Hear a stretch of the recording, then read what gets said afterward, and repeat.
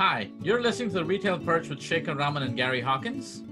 We're going to discuss industry challenges and opportunities in grocery retail, AI, current and upcoming trends, and so much more. Hey folks, welcome back to another episode of the Retail Perch. I am Shekhar Raman and I have my co-host Gary Hawkins here. Gary, how are you doing? Great. How about you? Very good, very good. I think, a couple of weeks ago, I saw that on Groundhog Day, our little groundhog came out and saw his shadow. So it said 6 more weeks of winter. So I guess and you've been getting some winter back there. I guess so. So we're waiting for this winter to pass and so we can get out in the sun again. Anyway, so we're here to talk about, some of the news that's happening, some of the new stuff that's been happening. It's a new year and 2021. There's already been some significant news that's come out about forecasts about what's going to happen in 2021. So, Gary, I know one of the things that hit the headlines here a couple of weeks ago was at least in the New York Northeast area, was the Price Chopper and Tops merger, right? Yes. And, that brings together two fair-sized chains, Price Chopper based over in the Schenectady, Albany area, Tops headquartered over in the Buffalo area. They meet in the middle, Syracuse, give or take, is where they overlap. But each in their own markets is, a relatively strong player. So it's an interesting combination, makes some sense. And you think this is happening because they're trying to kind of stave off the competition? They've got some stiff competition in the area coming from somebody like a Wegmans? So I think there's several things at play here. One of those, and this has been written about for a while, that being in the middle is an increasingly tough place to be. And, there's nowhere better to sort of showcase this than talking about those two players in that market, right? When you look at the sort of across upstate New York market over in Massachusetts, you've got Wegmans across that market operating what are typically defined as pretty high-end stores, great shopping experience, great assortment, big stores, et cetera. And then you've got a lot of activity at the other end, right? With Aldi and Save-A-Lot and Price Right, Wakefern's banner in that market. And that middle is an increasingly tough place to be. So that may be some of the competitive factor that triggered this combination. I think another factor is supermarket retailers have had a tremendous last 10 or 12 months. But they're beginning to now come up and begin to overlap when the pandemic kicked in last year and sales exploded, right? All the restaurants shut down and everything. So I think we're going to see a number of retailers struggle for their organic growth when they start overlapping some pretty significant numbers from a year ago. Interesting. I guess this is a byproduct of the phenomenon that we're seeing, which is number of shoppers at a store have gone down, but their basket size has gone up because people want to visit fewer stores to complete their shopping trips. And I guess, it could be a smart strategy. Of course, we're completely speculating. We have no idea what the facts are. Yep. But I think I wouldn't be surprised if there were more like this happening in strategic areas where two smaller chains are getting together to kind of fend off a larger chain here. I think we will see more activity like this around the country, different markets, as you were just saying. And what's happening is, at the end of the day, there are only so many people out there. There are only so many shoppers and customers out there. And competition in supermarket and in grocery really has moved to that customer or shopper level. In Tops and Price Chopper, you've got two retailers, both have had longtime loyalty programs.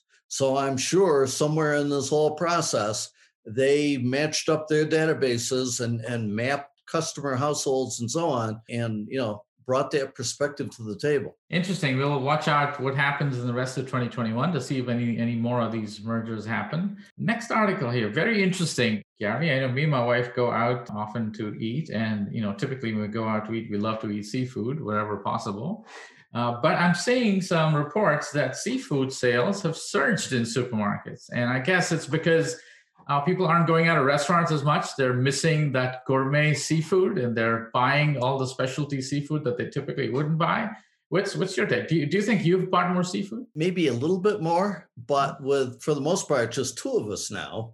We tend to either just sort of pick at whatever we've got in the house, or go out, because here in Denver, restaurants are open, limited capacity, but there are places to go out to or get takeout or whatever. But I think that you're right. A lot of people have been missing seafood in their diet because so many restaurants and so many markets across the country have been closed or very limited capacity. And certainly, even if they've got outside dining with heaters, when it's 5 below 0, that heater's just not going to do it. So I think that's driven. I think maybe the other piece of it too is people have become, I think, much more health conscious and nutrition conscious, right? In view of the whole COVID-19 thing and interest in eating well and bolstering their immunity and so on. So that may also be a factor in this. That's interesting. That's a really interesting angle. You're right. And seafood is generally considered healthier, right, Yes. than other meat. So that's interesting. And I'm going to certainly get back to our analytics folks, see if they can dig out some data so we can bring back to the show. That'd be interesting. Yeah, it'd be interesting to know not just sales, but the number of customers, buying seafood across some of our retailers. We've seen an increase there. Have we seen an uptick in purchase frequency, dollars, et cetera? Cool. So if you are buying more seafood, let us know. Maybe we'll it'll corroborate the statement of our conjectures here. All right. I see e-com is continuing to surge, right? So it looks like 2021 is going to be another big, strong year for e-commerce, grocery e-commerce specifically. No Yes. surprises there, right, Gary? No, I think the surprise is that retailers are expecting e-commerce to continue to grow, right?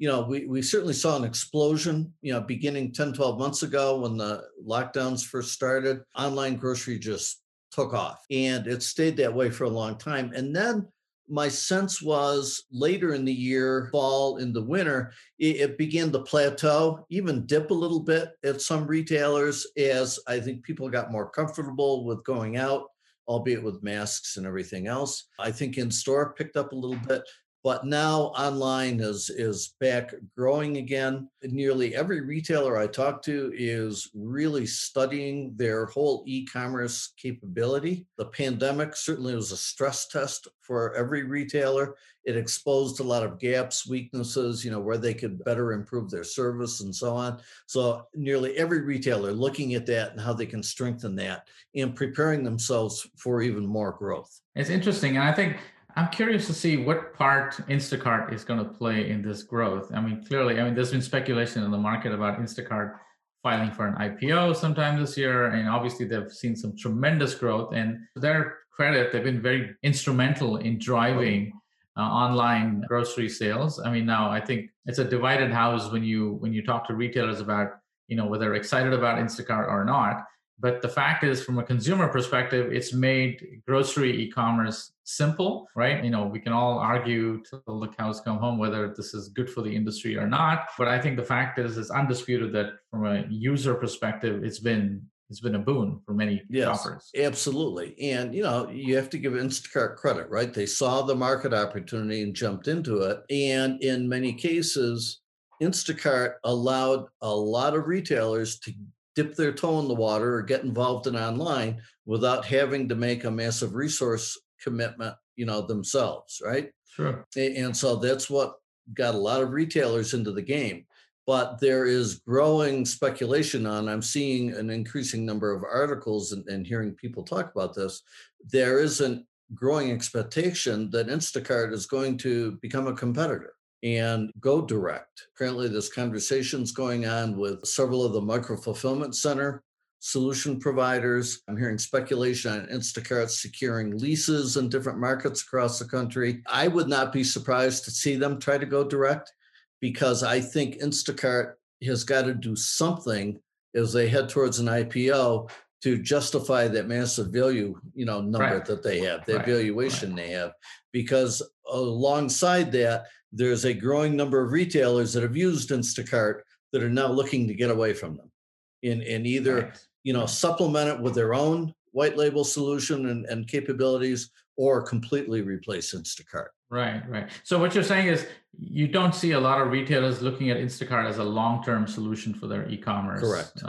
platforms, right? So Correct. they're all thinking about how do I get into the game myself and how do I build my own platform, right? Yes. I guess probably also brings in another interesting point, which is, with the surge in grocery sales online, I guess a lot of platforms that have been out there have also been stress tested. So maybe there's going to be some shifts in providers, right? Where a retailer has not necessarily been happy with their current vendor Yes. and has decided that I got to do something to change this. And so you see some movement Absolutely. there. I'm seeing a lot of retailers stepping back and wanting to understand what the other capabilities, who are the other solution providers, what do they have, what should we have, whether they make a change or not remains to be seen. But there's a lot of retailers that are evaluating what's out there in the marketplace. Right. I think as we go through this, we're also going to see a consolidation in the number of online shopping solutions that are out there in the market. There's been a lot of them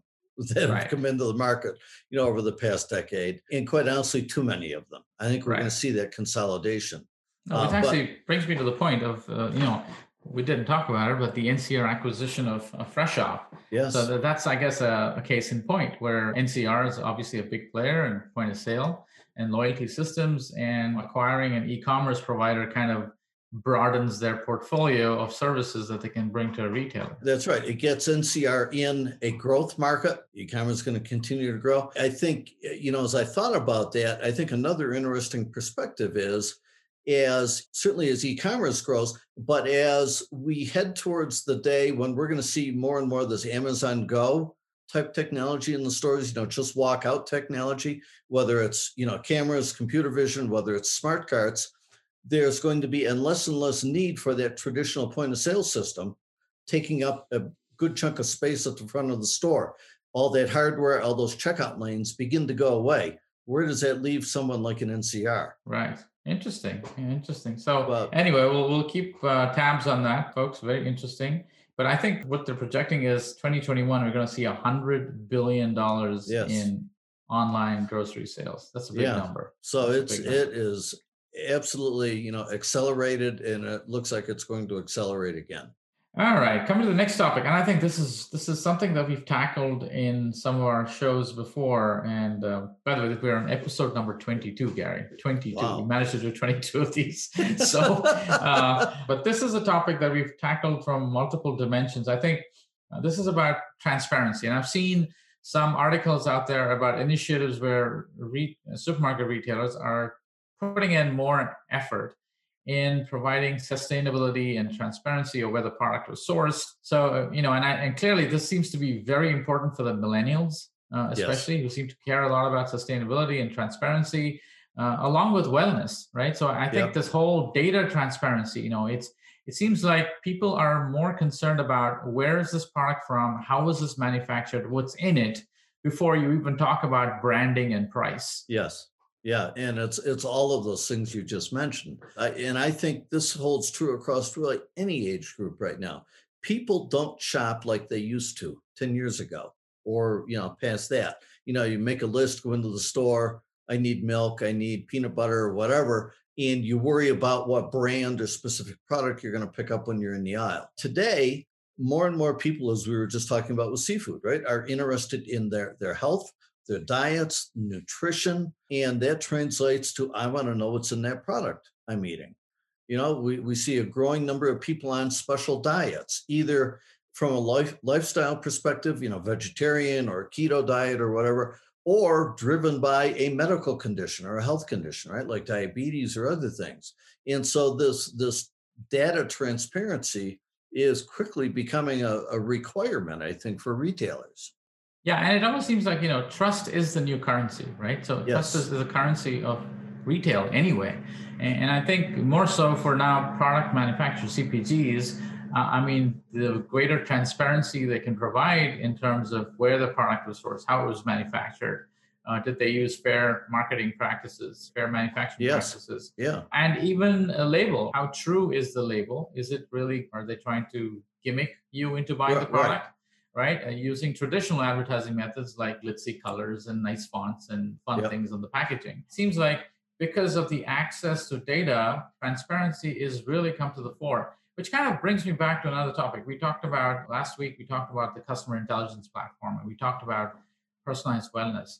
And it seems to me that more and more, as there's more data elements that go towards a consumer making a decision of our product, the retailer really needs something that can pull this information together to truly understand what motivates a shopper to buy a specific product. Yeah, yeah, you're absolutely right.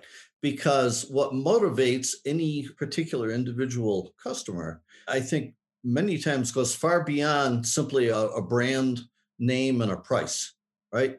That people are looking at things like where was this manufactured, the sustainability score of it, what's in that product, all those type things are all becoming factored into that purchase decision. And I think the battle as we continue forward is not going to simply be understanding, brand loyalty or discount propensity or these types of things. It's going to be looking beyond that to really try to, at a much deeper level, understand what's important to that individual customer and be able to provide that and say to that customer, we know you, right? Right. And that speaks to this idea of this customer intelligence platform because there is so much data out there, more every day, right? Coming in from a growing number of sources that all has to be brought together and built in such a way to provide those types of insights. And that's not an easy thing to do. Right. And, and it, certainly the technology exists to do it. But I think what a lot of retailers struggle with is, of course, legacy technology that they have. Yep.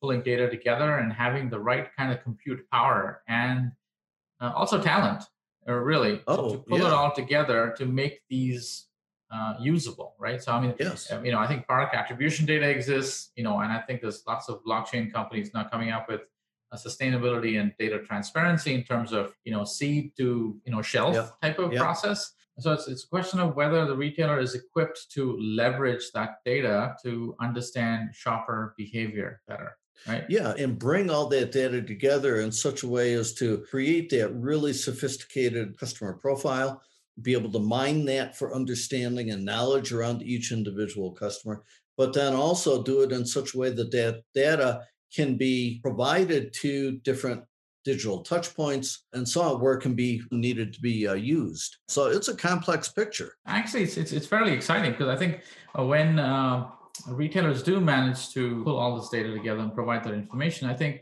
as a consumer, I mean, in the end, to make this all usable, obviously the consumer is not going to go through loads of data to buy one product. They want a simple mechanism to be able to Correct. make these decisions. So there is going to be opportunity for startups and companies to come up with a way of simplifying that decision process for a customer where they know that, okay, this product is sustainable, it's good for me, it's healthy, it's at a decent price, and I'm going to make a decision. And so, because I don't see consumers sitting and doing research and understanding on every single product, ultimately somebody has to put this together in terms of some kind of standard, which is easily digestible for a consumer to make a decision. That's right. There's far too much complexity there for the shopper to go mine through all this. I think we're going to see the shopper either want to create a profile one time, maintain that, and then let the retailer provide back based on that profile, or the retailer provides sort of a recommended profile based on here's what we see you buying. We think you're interested in a keto diet or whatever it might be, right? And the shopper can adjust it from there. But I think there's a big call out here, and I see retailers getting confused around this whole notion of what we're thinking of and describing as customer intelligence and more basic sort of personalization solutions. And too many retailers thinking, well, gee, I put a personalized marketing solution in space so I can send out a personalized ad each week. I'm good. I'm in the customer intelligence game. I'm going to move on to the next thing Right. without understanding and realizing the complexity and sophistication that is really at play here in the background.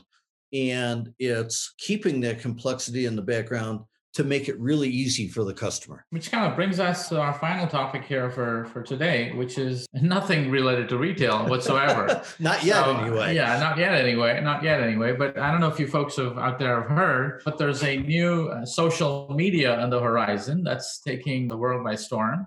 and it's called Clubhouse. And it's unlike any type of social media I've ever seen, Gary, because it's not about posts and content. It's about live audio chats. And Gary, you've spent a little time on it. What's your Yes. take?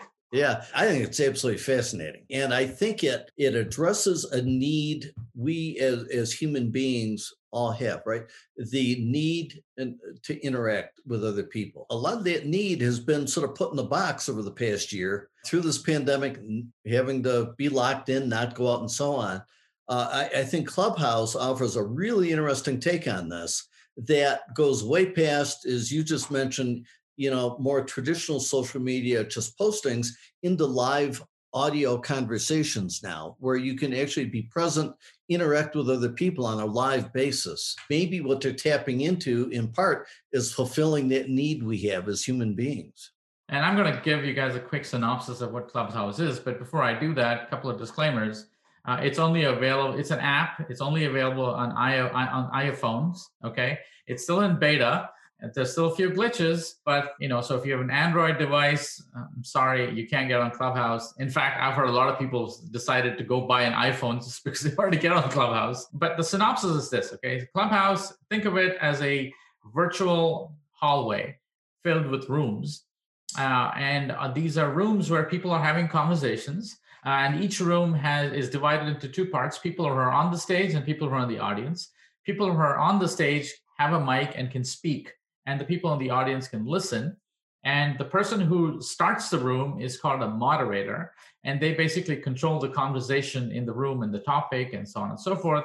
Now, just like you can in a physical audience, you can put your hand up and the moderator can bring you on stage. You can have a conversation. And, I've been in some rooms, and just, a side warning here for somebody who gets on Clubhouse is that it can be a massive time time suck. Okay. And I'm guilty of that, but partly because, not because it's entertaining, partly because I've learned so much in the time that I've been there. I've interacted with an amazing set of people. Second thing you want to know is Clubhouse is not open. You have to have an invite to be able to join Clubhouse. Okay, so if you know somebody who's on Clubhouse, and typically people only get 3 invites at a time, so you got to use it sparingly, and you only earn invites after a certain amount of time. But the reason we're telling you about this is because we are planning to move Retail Perch. We'll continue with the podcast episodes. We'll still put out one a week, but we're planning to open up a couple of rooms on Clubhouse where we can have live discussions. So you're right now sitting in your car, wherever you are, listening to us speak, and you really can't speak back to us. We can't have a conversation, right? But on Clubhouse, we're going to put out some times that Retail Perch is going to be available on Clubhouse. You can join Clubhouse at those times. We can have a lively discussion, and we'll have a lot of experts with us on the stage. And, it'll kind of be like you're in a conference where you can have an interactive conversation. So I'm really looking forward to that, Gary, because I think we'll finally get to meet the audience, so to say. I agree. This is going to be exciting, albeit Clubhouse so early on. How many people are now part of Clubhouse? I mean, I heard crazy numbers, but I heard like there were 1 million people who joined last week. And this is, remember, still only on the iPhone. It's beta, and it's invite only. Invite only. Right? Yes. So the clamor for getting on Clubhouse is massive. I mean, there's no question that this is the next big social media platform. And so if you're a retailer out there or a vendor and you want to interact with other entrepreneurs, other innovators, CPG companies, I've heard CPG companies on Clubhouse. I've heard, I haven't seen too many retailers on it yet, but we plan to kind of launch a forum and a club and a room where we can have these conversations with retailers, and everybody can benefit, right? It's almost like, how Neo did it in Matrix. He wanted to learn how to fly the helicopter, and he plugged in a cartridge, and then he learned how to fly that. It's kind of like that. You enter a room in Clubhouse, and an hour later, you're like so much wiser because you're able to interact with these people. So we're going to put this on our website. We'll probably put it out in an email newsletter, letting you know when and where you can join us in the Clubhouse room. But we're looking forward to that. This is exciting. Yeah, this is going to be great stuff. All right. So I think that kind of brings us to the end. This is a great conversation. There are a few more topics that we could have gone through here, but I think, clearly there's lots happening in retail, lots happening in the world. We should be having a few more interesting episodes coming up here, folks. But I wanted to thank Stephanie Doherty, who week after week puts up with me and Gary and cleans up this podcast and actually makes sure it's available on all these platforms. So thank you, Stephanie. And she always winds up editing this part out. I don't know why, but I want to make sure that she keeps it in this time. Okay. So thank you to Stephanie. And Gary, any closing thoughts? No, just I think exciting times ahead. I think 2021 is shaping up to be really going to be a fast-paced year. Given the activity we're seeing only 6 weeks in here, there's a lot going on. Retailers are really beginning to embrace more innovation and change, and the world just in general is moving faster. So we're going to put out some kind of notification on our website on the retailperch.com about our availability on Clubhouse. More importantly, if you do manage to get onto it, you got the app and you got into it, make sure you follow Gary and me, because that way, if we start a room, you'll get notified and you can join in. All right. So with that, we're done for this week. Gary, it's been great chatting with you, and we'll see you guys again next week. Yeah. Talk to you soon. Make sure to join us every Monday and connect with us at the Retail Perch on Instagram and Facebook. And if you have any questions, feel free to email us at theretailperch@birdseye.com. Until next time, this is Shaker. And this is Gary, signing off.